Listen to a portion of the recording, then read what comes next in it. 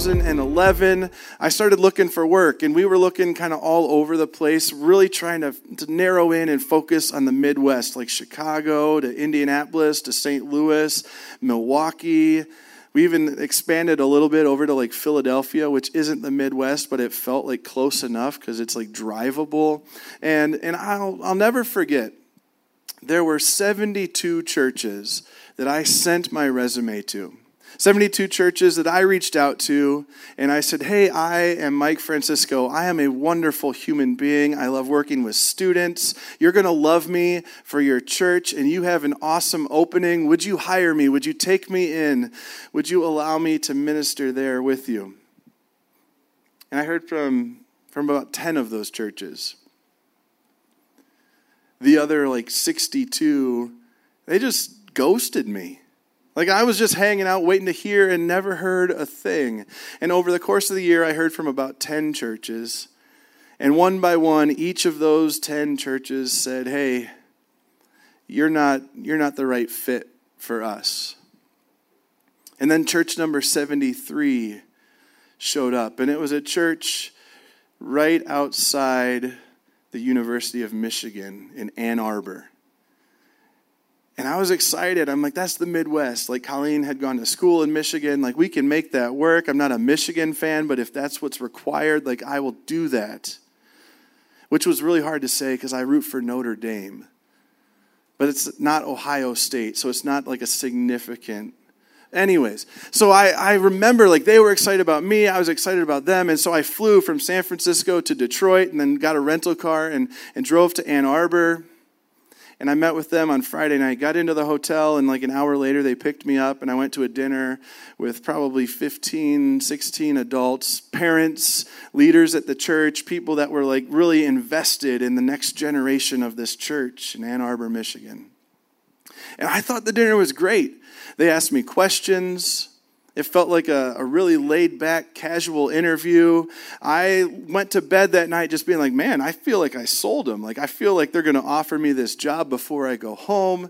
And then Saturday, the very next morning, I woke up and got ready to go. And then I met up with a bunch of students, and it was like their student leadership team. And I spent the morning with them, and then I spent the afternoon with their worship pastor, and then their groups pastor, and then some other people on the staff. And by the end of the day, I was like, man, this is the right fit. Like, I feel so excited.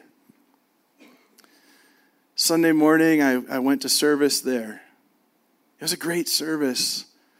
A really great message. The worship was incredible. The worship pastor even knew somebody that I knew. It wasn't necessarily a good thing, though, I don't think, because that person wasn't the best of people. And then the senior pastor said, hey, let's go grab dinner at my favorite lunch spot. And so we left the church after services, and we went and grabbed lunch, and we got into this place, and you might have heard me tell this story before. But before we even had ordered our food, we just sat down, and he says, hey, Mike, we're not going to hire you. And that just really sunk me. Like, that was a low point in the story for me.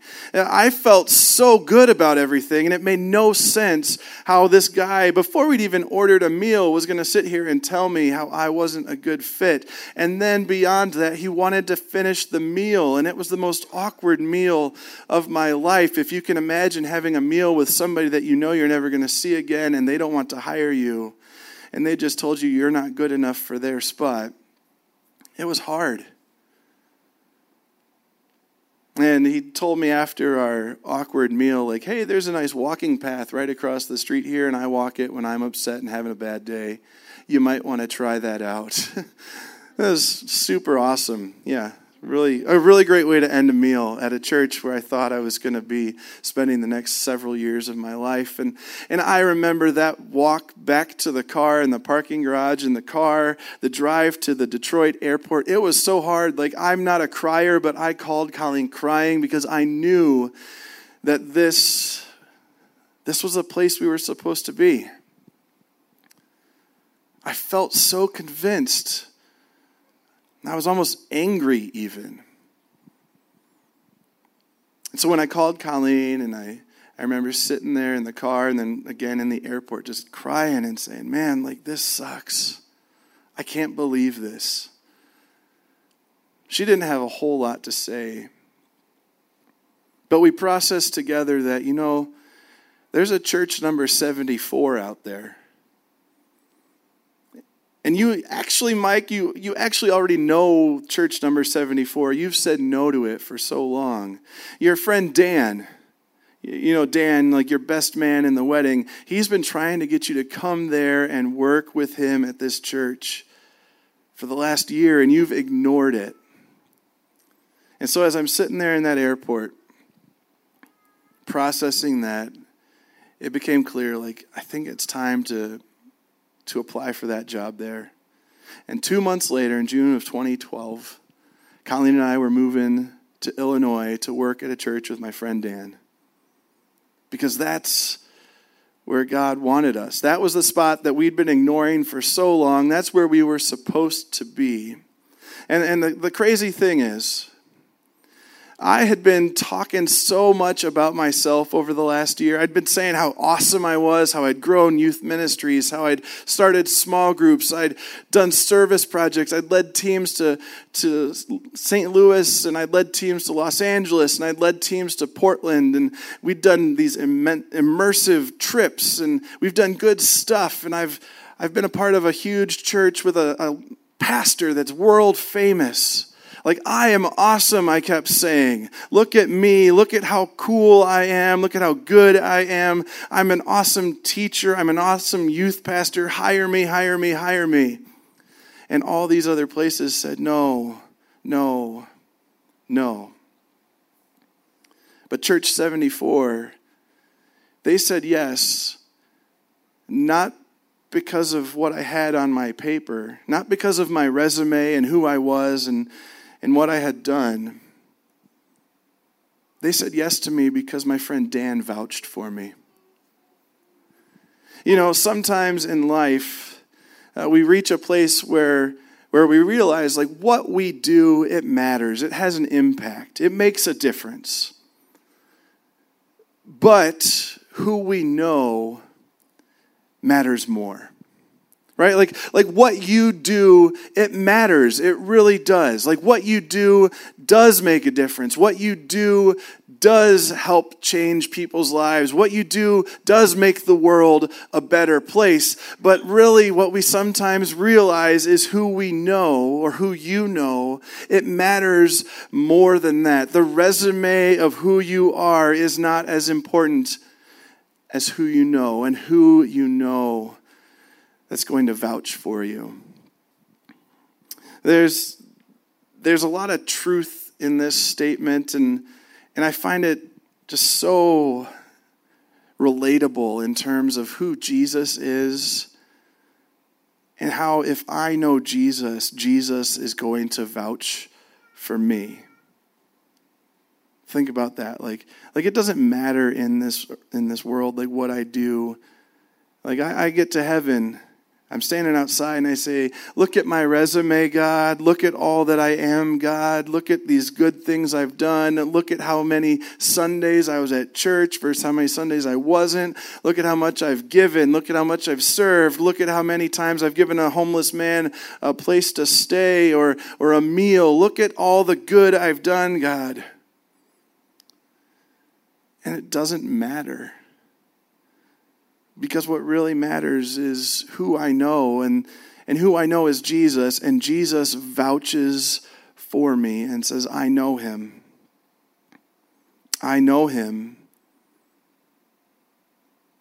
And he's welcome here. This is an interesting passage in Matthew chapter 3. It's John the Baptist.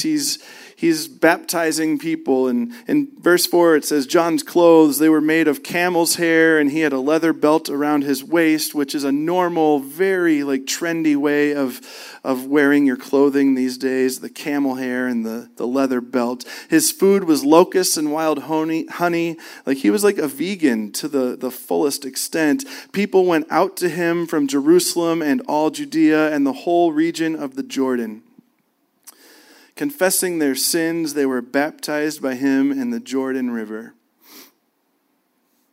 And then it goes on to say here in verse 11 that John tells us, I baptize you with water for repentance, but after me comes one who is more powerful than I, whose sandals I am not worthy to carry. He will baptize you with the Holy Spirit and with fire.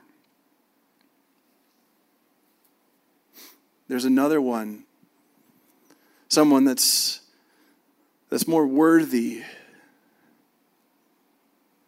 John's using water, but this other one, he's going to baptize with the Holy Spirit and with fire. And continues in Matthew 3. Then Jesus came. This is verse 13. Then Jesus came from Galilee to the Jordan to be baptized by John. Now that's an interesting thing. Like John is saying, like, hey, there's another one coming, and now we're learning, like, oh, it's Jesus. He's the one coming. And Jesus is saying, like, I want to be baptized by John. And John tried to deter him, saying, I need to be baptized by you. And do you come to me? Like, he's confused by this. Like, why? Jesus replied, let it be so now. It is proper for us to do this to fulfill all righteousness. And then John said, yes. John consented. And as soon as Jesus was baptized, this is one of my favorite parts in all of Scripture. As soon as Jesus was baptized, he went up out of the water. And at that moment, heaven was opened, and he saw the Spirit of God descending like a dove and alighting on him. And in verse 17, it says, a voice from heaven said, the voice of God the Father said, this is my Son, whom I love, and with him I am well pleased. This is my Son, whom I love, and with him I am well pleased. This is my Son, with whom I love, and with him I am well pleased. Now, what's interesting and how I like to be reminded year after year is that at this point in the ministry of Jesus, he had done nothing. He'd never raised a lame man to walk. He'd never raised a dead man back to life. He never made a blind man see. He'd never driven out a spirit. He hadn't turned a couple fish and a couple loaves into a meal for thousands. He never changed water into wine. He hadn't spoken the circuit with thousands of people following him at this point. No, Jesus, to this point, he had grown up. This was the start of his ministry. He had not done anything yet. His resume was blank. He had no way of saying, like, look at me, look at how awesome I am. He was Jesus stepping into his earthly ministry. And before he had done anything, God says, this is my Son, whom I love. With him I am well pleased. The resume of Jesus and all that he did after this, it wasn't the point. The point was, this is my Son, and I love him, and he pleases me. Jesus knew the Father. And because he knew the Father, because he had a relationship with the Father, he was loved. He was a son. And with him, God was well pleased. Today, some of us are building a resume of life. You might think of it that way. Like we're building and working our way towards an eternity with God. We think if I can just be a good enough person, if I can do enough things, if I can serve at 1128, if I can give to 1128 or other charitable causes, like I will earn my way to heaven. And it's simply not true. You cannot earn your way to heaven. Because heaven is about who you know. Heaven is about knowing the Father. Heaven is about having the Father say, "This is my son, you are my son, you are my daughter, and I love you, and with you I am well pleased, and you are welcome here."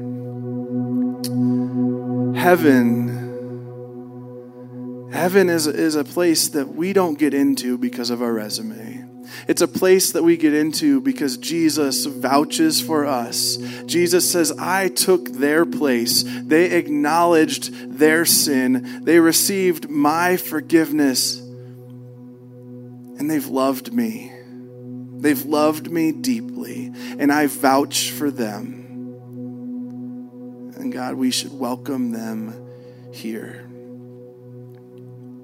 This year, 2023, stop trying to build your resume. Your identity is not tied to your resume.